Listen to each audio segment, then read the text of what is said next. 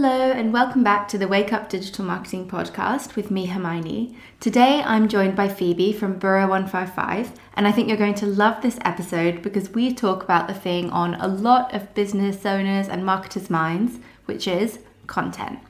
In the episode, Phoebe shares how you can identify your content pillars so that you make sure you use content strategically for your business.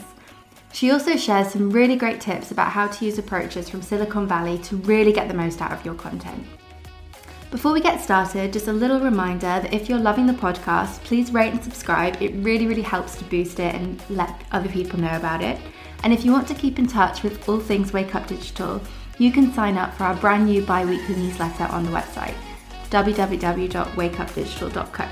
And now let's get on to the episode.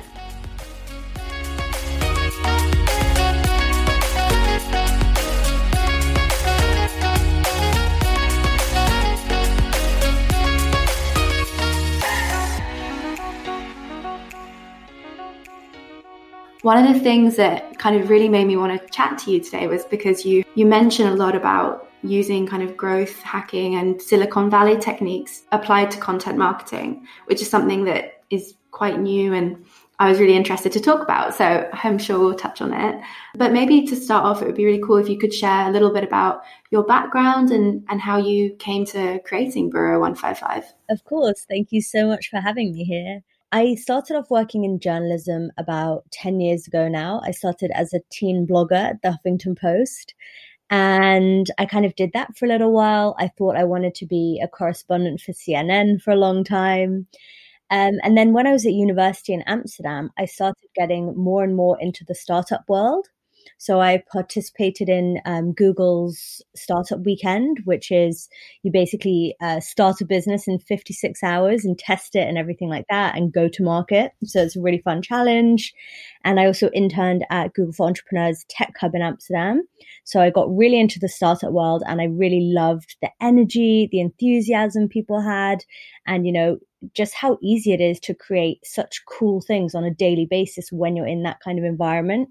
So I was really drawn to that, but I didn't want to leave my journalism behind. So I was doing a bit of both. I was writing for a few tech publications, the Next Web, places like that.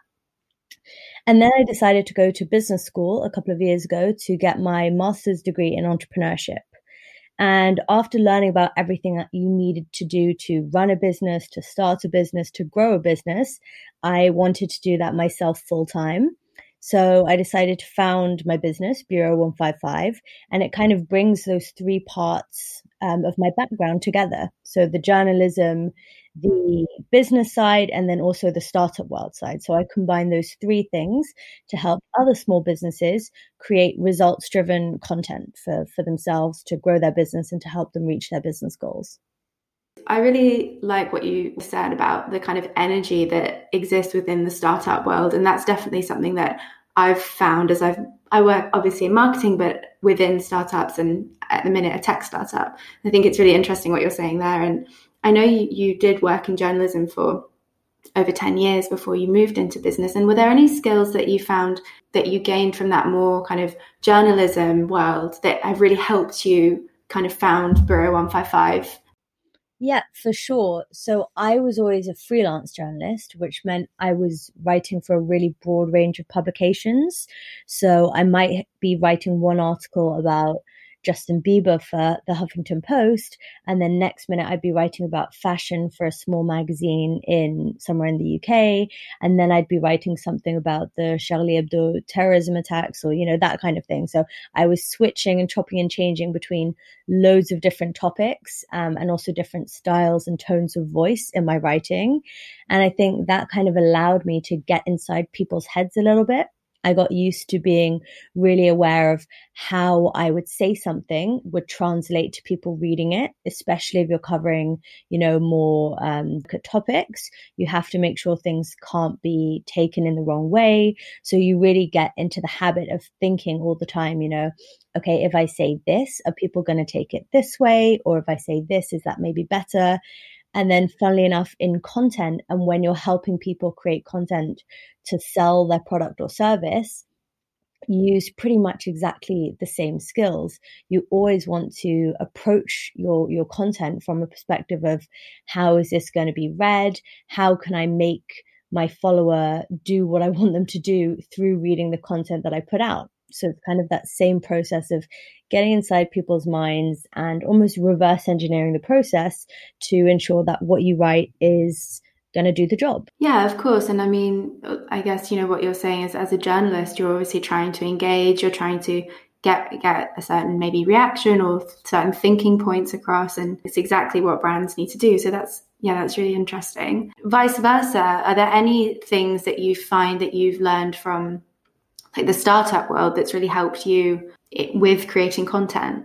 I think to be honest, that link is more in the resilience that being an entrepreneur gives you. And you need a very similar kind of resilience in the world of journalism that I didn't have before I started running my own business. So it's really funny, when you are the only person who works for your business full time, responsibility for everything falls to you. So, for example, recently I've had people request the recording for a workshop I gave on Pinterest back in April. I don't have the recording anymore, and the version that others have doesn't work. So I'm getting emails about this every day, and it's kind of really interesting to be almost in a customer service role for half the day sometimes, saying, I'm so sorry, let me refund you, let me try and send you another version and the slides and see if we can do something that way.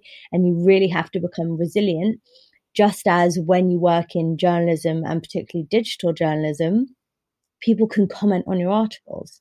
And I wrote a lot of opinion pieces that got a lot of, kind of not criticism, but people weighing in. I wrote an article actually when I was about 17 about the NRA. That did very well. I was on the receiving end of furious tweets from the NRA members in the States saying, why does this British teenager think she can weigh in on our Second Amendment or whatever? And it's really funny that, being an entrepreneur forces you to be resilient, because otherwise you wouldn't have a business. If you can't handle the occasional complaint or people saying, you sent me the wrong link and now I missed the session and now I want my money back, so you really kind of build a thick skin. And I think that helps me in the journalism that I still do now, as and when I do get the odd critical comment or anything like that. So it's quite interesting to see, like you said, how it goes both ways. Yeah, that's really cool. And I mean, that resilience is a skill that I think, it's so important at the minute, and it never stops being important. For Bureau 155, a huge part of your focus is content strategy. And it's something that we always hear, content is king. I've been hearing that for a long time. But it is true. So I wanted to see if you could explain in your own words why having such a solid content strategy is so important for businesses today. Absolutely. So there are a few things at play here. First of all, now more than ever, there is an unbelievable amount of noise on social media and just in the digital world, especially during the pandemic. We're all sitting at home on our phones, on our screens all day, every day, and we're being bombarded with content right, left, and center. If your content isn't strategic, if there's no plan, if it's just kind of putting out posts, of whatever it is, a nice little photo of your product without much of a description, no one's going to pay any attention. You're not going to stand out amongst the noise, and people are just going to scroll on by without engaging. So it's really important to have a solid content strategy, because essentially you're missing a trick if you don't. So this is your chance to reach your customers where they are, at home, on their phones, when they're receptive to receiving new information about new brands and businesses and offers. It's the perfect time to capitalize on that attention. But if you don't have a solid content strategy, your content's just not going to land. It's just going to be, yet another post in the ether, and it's not going to do anything for you. There's actually a really funny example that I give in a lot of my workshops, which is I ask people if they've scrolled through Instagram today. The answer is almost always yes. And if you have, I then ask you how many posts that you saw today that you can actually remember. This morning, myself, even, I might have spent 25 minutes on Instagram. I can probably remember 2 posts that I saw, and it's literally my job to pay attention to posts. So, it's that just goes to show. I mean, if you don't have a solid content strategy and you're posting with a purpose and, a point to it all, no one's going to pay any attention whatsoever. That's actually such a great exercise to do. You've just got me thinking, what did I see this morning? Because I'm always on Instagram, and yeah, I can remember one post, and I've probably spent at least half an hour on it today already. You've probably seen, literally 75 posts, and we can remember 1, 2, 3. That's it. Yeah, so it's just how do you get to be that person that cuts through, and that's the challenge, I guess. You talk about the importance of defining content pillars. How would you kind of describe content pillars? Like, what would you say they are, and how can people take some steps to identify what theirs could be? So content pillars are essentially just the themes around which you base your content. And the reason why they're so important is because they give your content direction and they give it a purpose. And usually, if you're a business on social media, the purpose is to push your followers through the customer journey. So convert the people who follow you into people who buy from you. And you can do that obviously through your content, and content pillars helps you ensure you do that in a really effective, easy way without forgetting bits and pieces. There are a couple of ways that you can organize your content pillars. Some people do general themes and some people do themes related to their business. So the 3 typical pillars that almost any business, whether you're product or service based, could use would be informative, which is about your business itself, educational, which is about your industry, and then inspiring, which is something related to the wider industry, maybe, I don't know, fun facts or something like that are really inspiring. So those are the 3 pillars that if you have no idea where to start with yours, I would say go for informative, educational, and inspiring and see where that takes you. That's really interesting. And I think it's a great way actually of helping you to narrow, because one of the challenges that I've found with content in particular is that you can have all these ideas for content and you can get a bit lost, and the focus can get a bit lost. Like you could spend ages creating something that isn't actually serving exactly what it needs to be doing. Or even, as you say, this uninspiring content that we see, or the things that get missed, it still takes a lot of time to produce it. So I suppose having those pillars really helps you to get more direction and make the most of the work that you're doing on your content so you don't waste your time. Exactly. And then, another really easy way to plan out your content in pillars is themes specifically related to your business itself. So for me, for example, as a social media consultancy, I could have pillars that include content tips as one, Instagram as another, LinkedIn as another, Twitter as another. And then when I sit down, whatever it is, once a month to sort of sketch out my content, I can ensure that I have similar numbers of posts under each of those 4 or 5 pillars. So that's also a really easy way to organize things and ensure that you're covering all your bases and putting the content out there that needs to be out there to, again, convert those people who follow you into the people who buy from you. Yes, that's really interesting, because I think when you're doing it, if you find I've been in this position, I've seen plenty of people in the position where content might get left to be a bit of an ad hoc thing. And if that's the case, it means that if you're doing things on an ad hoc basis, you can start to veer. And as you say, you might have 20 posts about Instagram and 2 about LinkedIn. And obviously then that part of your business will suffer. Exactly. And it's so easy to do because, we have been taught that social media is a bad thing, that it's something that's a bit of a time suck, and it isn't actually something that can be used really strategically for your business. But that's not true at all, as I know very well from, everyone that I work with. And if you're trying to discover your own content pillars, I'd encourage you to think about some kind of common threads in your business. So some businesses have 3 arms to it, that would make natural content pillars. So let's say you're a wellness brand, you might have health, mental health, and relaxation, or whatever it is, however your business is split, whether you're product or service based, and then you can have those things as your 3 pillars. If you're a small product based business like a fashion brand, you might want to have one pillar being your actual collection, one pillar being the inspiration in the fashion industry that helps you come up with your creations. And then you might have one pillar which is about you as a founder, for example. And then your content might be split 60, 20, 20%, whatever it is. And it can just help give you a bit of direction. If you are kind of running behind with your content and you sit down to post something, you can take a quick look at those pillars and think, okay, I haven't covered the founder pillar as much this month, so let me put up a quick post of fun facts, for example. Yeah, that's really great advice, and it's really helpful, I think, for people when you're planning your content and when you're just trying to make the most of the time that you're spending on it.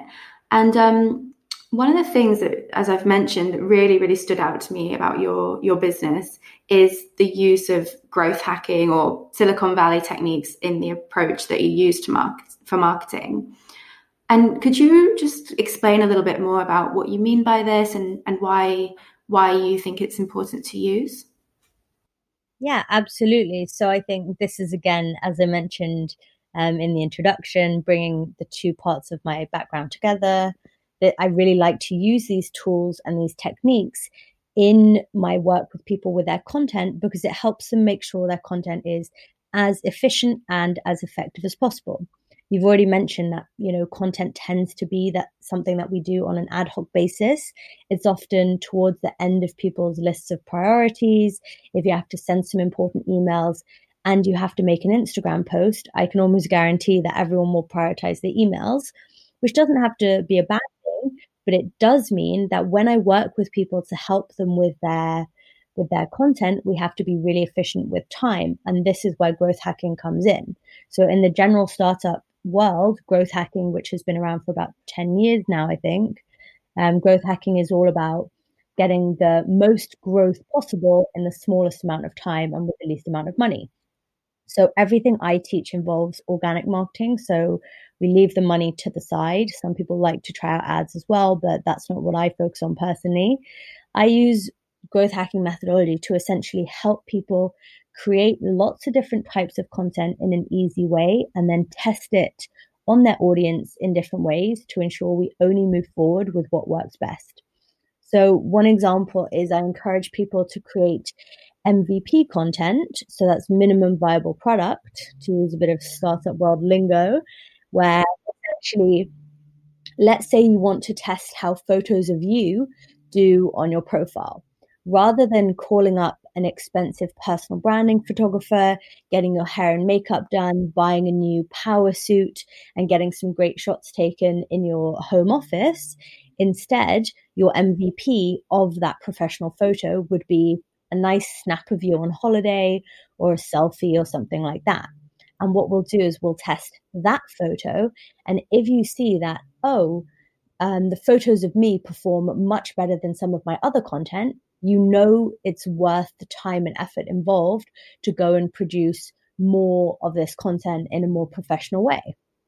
Another example would be if you want to create really valuable content in the form of a mini guide or something like that, rather than going away and creating an ebook, create a 3, 4, 5 slide post for Instagram, a carousel that people can swipe through. And if you see that that does really well in terms of saves and shares, that that's a topic people are interested in and a format they're interested in. And then you can go away and spend all your time on creating your amazing ebook. So it's really about testing things out and then using the data from those tests. And I say data, it's just clicking insights on Instagram. It's nothing complicated. Anyone can do it.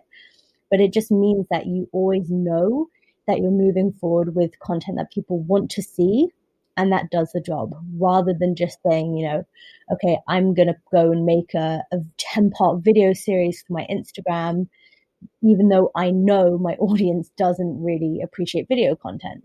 That's just an example. So it saves you time, it saves you money, and it ensures you're producing the most effective content possible for your audience. I really love this idea, and I think it's so important when when we're working in marketing, because I think it can be so easy to get carried away with this big shiny project idea before it's even been tested. This idea that you mentioned of the MVP is so good, because it gives you a way to use real life data rather than asking. Because I think sometimes if you ask people like, oh, would you like an ebook on video content, they might just always say yes, because people tend to want to be nice and polite, and they don't tend to want to, be too critical or say, no, I don't want that. Whereas when you put out an MVP, you get the actual data, not what people say they want, what people actually interact with. It's so true. And I see it, myself with the workshops I put out and all that kind of thing. In the world of social media, everything is so kind of up and down and so fast paced and so ever changing that nothing actually stays static for long. There are no golden rules. If anyone says, this is how you definitely beat the algorithm, you can't say that. No one knows for sure. So it's much better to approach your content strategy from a place of always testing things, trialing, having fun with it, and just kind of tweaking and seeing what works, rather than saying, okay, for the next year, every Tuesday, I'm going to post a recipe. That just doesn't work. And the other fun thing I wanted to quickly mention, which is related to growth hacking, is about testing your own content on your audience. And this is what I do with everyone who works with me. I do this exercise in almost every one of my workshops. It's called the 7-second test. And the idea is that within 7 seconds, someone glancing at your social media profile or your website or whatever needs to be able to find out what you do, what makes you unique, and how you can help. And this is something you can do, on your own, with friends. I find people like cousins work best. I always say to ask your friends' spouses, because they never listen. So if they can understand 7 seconds, anyone can. So it's a really fun little test, and you can use it for your LinkedIn bio. You can use it for your about page on your website, all of your social media platforms. You can really use it everywhere, but it's just a really great way. And that's also something that, do you know Growth Tribe, the growth hacking school? Yeah. They teach that in their workshops as well. I think I was there once and they showed us a website, and I think they showed it to us for 2 seconds and then took it away. And that's the test that they use to ensure they're transmitting the information as quickly as possible. I mean, it's normal when you're in your business or creating your content for a business daily, you just get your view of what you're communicating gets very skewed because you're so involved in it. So it really helps take that step back, which is always really important. I mean, I'm going to go home and do that now after this call. Yeah, no, it's always brings up really interesting things for people. And yeah, just like you said, we're so in our own heads with our own content, with our own social media pages. It's really hard to actually see how people, take the, what we put out there and how they interpret it. If I would use a term like growth hacking in my bio, I think probably 2% of my audience would know what that is. But if I say startup techniques and tools, that's, a lot more accessible. So even just being aware of, your audience and who you're targeting. My audience isn't people who are very familiar with growth hacking and startup methodology because they wouldn't need me, So my job is to understand that my audience isn't familiar with these terms and actually help them get familiar with them. Once you've been working in marketing for a while, you start to just use things like SEO, SEA. It becomes a language, and then I'll be talking to someone about it and they're like, what is that? And it makes you think like, my comms need to be adapted because it doesn't make sense to the people who I'm meant to be helping. It's a good lesson for all of us to kind of keep testing. And, I always say to people, especially, I said this a lot at the start of the pandemic, when you have a bit of downtime in your business, if things are a bit slower, that's the perfect time to take a bit of, take the chance to actually test things out like this that we usually don't spend time on, and just make sure everything's optimized so you're not missing out on business from people who just don't even understand what you do. Yeah, 100%. That's a really good tip, a way of using kind of more quiet time really effectively. And you've mentioned a lot of the things that we should that are important to look at in terms of content strategy. Are there any kind of common mistakes that you see people making? There are. I think the biggest thing is posting without a reason or without a strategy behind what you do. So, you know, almost every brand, to take Instagram as an example, almost every brand has a presence on Instagram, but most brands do not do it in a very good way. So they'll have, you might have a restaurant who posts a photo of their meal with a caption saying, enjoy your meal or something. There is no attempt to make it tangible, to make it exciting, to connect with people. And then they're really missing a trick because they're misusing this really valuable real estate and the chance to actually connect with their potential customers. I think the biggest mistake people make is a lack of caption. Captions are, a really good chance for you to actually write something that your audience can then retain and remember in the future next time they want a plate of pasta or whatever it is that you're serving in your restaurant, as to continue that example. If lots of people just post a 2-word caption, whatever, or a few emojis, even worse.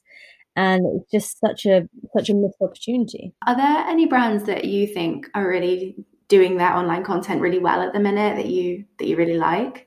Yeah, I love Chill House, which is a kind of spa in New York City, and they also have self-care related products. They do a great job of mixing digital and really great cross-platform content. So they post, for example, digital self-care guides on their website. They have a really great editorial on their website. And then they use that content in really engaging ways on Instagram. So it's all about repurposing. And it's kind of a win-win because for Chill House, it means they get the most out of the content that they've worked so hard to create. And for the audience, it's really nice for us because we see a really strong, coherent brand across all platforms, and it's packed with value as well. So we can gain lots of tips from their content. And the other brand that I love at the moment is Red Bull. They have really fun content from all of their extreme athletes. And it's nice, when we're stuck at home to see videos of people doing parkour or whatever. And they do a really good job of using all of Instagram's available features. So obviously stories and IGTV and everything like that. But they also make use of Reels and Instagram guides, which literally only just got rolled out. So that's why I love them, because they really use all of the features available to them to connect with their audience. It's interesting as well what you're saying about this, making your content work across multiple platforms and kind of integrate, because it can be a big time saver, right? Like if you have a blog post that you can make work on all your other platforms, that's a really good use of time. So in terms of kind of tools that you use, are there any marketing or like content tools that you would really recommend people kind of taking a look at to kind of up their game a little bit? I really like Over, which is essentially like Canva, but for your phone. So it's not a marketing tool in itself, but it helps you create really coherent marketing materials in your brand colors and fonts and everything like that. So that's great. And then the other one is MailChimp, because I think email marketing is massively underrated. And it's only when you run a small business yourself that you see, okay, wow, really this is what is bringing people to my business and to my workshops and everything. I did a bit of kind of research for myself earlier this week, and I think in 2020 I had about 450 people take my workshops, so my one-off workshops, and I think something like 80% of them booked directly through MailChimp. In terms of what you've got planned for the rest of the year, I know you've been super busy with your Instagram Accelerator course. And have you got anything else kind of in the pipeline for Borough 155 in the near future? I am working on some more LinkedIn related content. So in January, I'll be moving forward with a couple of course related things all about LinkedIn, which will be really fun because it's something that small business owners can really benefit from, but not many people actually use or use well. And the other thing is I'm starting as a guest lecturer at the London College of Fashion next week, which is part of University of the Arts London. So that's something really exciting for me as well. Oh, that's really exciting. That's that'll be that's an amazing opportunity. Yeah, it's going to be great. I'm a bit nervous, but also excited. Well, I just wanted to thank you so much for taking the time to share your knowledge and your insights. You've shared so much in such a short time, so thank you so much. No, thank you so much for having me.